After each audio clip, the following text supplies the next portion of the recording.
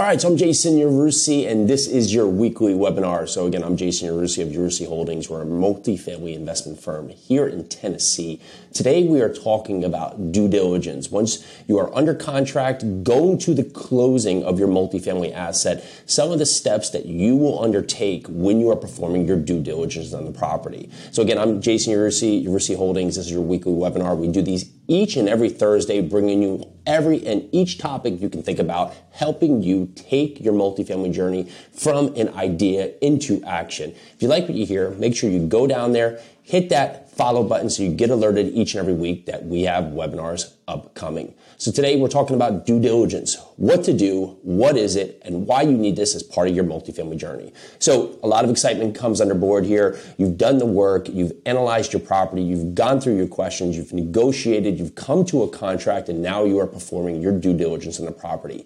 You are going to fall under three buckets that you're going to undertake on your journey to make sure that the conclusions or the assumptions that you've now made on your property match up for what is actually happening on the property. And the buckets is going to fall into our physical, financial, and environmental. So first we'll talk about the physical.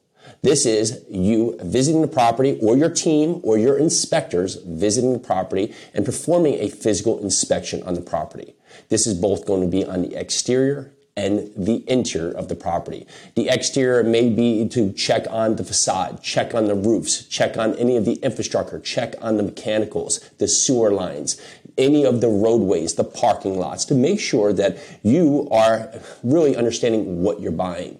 This is also going to match up with the capital expenditure budget that you've now underwritten in part of your proposal, and it can do a couple things. Either it can validate your assumptions, or it can change your CapEx budget, whether it be for the better or for the worse. Maybe your CapEx budget gets lighter because as you get out there and some of the assumptions you've made on the property from some of the pictures or some of the initial walks are less as severe as you've now underwritten to. On the other side, it could have gotten worse, and this can come back where this could really either give you more context of how you need to allocate buckets for your capital expenditure, or it becomes a conversation that you have to bring back to the seller that it's not really matching up with what they had told or what they had relayed that is need to be done on the property. The next is a unit inspection. This is where you will walk each and every unit to validate really the existing unit. And this can be everything from the condition of the unit, whether it be from the tenant side. Is the tenant clean? Do they smoke? Are the units really in disrepair? Do they have pets? Is there pest issues? What are the issues that are coming back from just the existing tenant base that's currently into these units? Also, it will validate your assumptions on some of the capital expenditures that you've now put into the unit renovations. Does it match up? Do you now have enough money set aside to be able to do the unit renovations that you want? And it can also give you real context if the comps that you've been using are going to match these comps. Are these units obsolete compared to the comps that you've been walking? Can these units be renovated for this cost? Will doing other things to these units that maybe you haven't thought of, whether it be tile backsplash or changing out the tubs, any of these other points that can help bring more money or bring more revenue to this property by making these adjustments. That is the physical side of your due diligence. The next is the financial.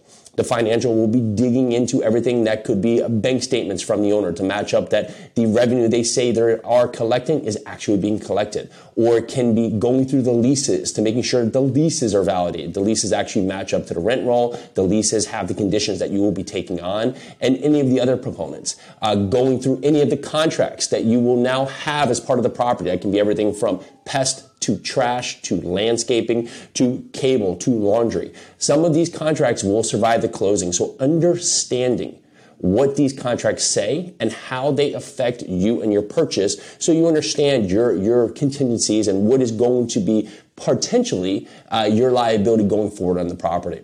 Noting this, you can look at the financial to make sure what you have underwritten is actually matching up, and so you know your starting point is actually the starting point that you will take off with the property. And the last piece is environmental. This will come up from some of the phase one inspections, some of the environmental inspections, and it could be really where the bank may take this on, or you may choose to do this to see if there's any environmental concerns that have existed with the property. It could potentially be an issue going forward. It could be anything from, has there been any oil leaks in the past from neighboring properties? Or are you neighboring to a creek or to other wetlands that could potentially become a flooding issue or something else that could be an issue for you going forward into the future? So as you look at your property, you do want to break this out into 3 buckets. And those buckets, again, are physical, financial, and environmental. And if you can piece this together to understand exactly what it is that you are buying, what you are taking on, it's going to give you the best indication that you are properly preparing for the asset that you are about to purchase. So, hope that's helpful there. If you have any questions, make sure you leave them in the comments. Again, I'm Jason Yarusi of Yarusi Holdings. This is your multifamily webinar for this Thursday. Thank you so much for checking in with us. Again, go down there, leave us a comment, make sure you hit that follow button. If you have questions for us, feel free to reach out. Our team will get back to you quickly. Let's do this.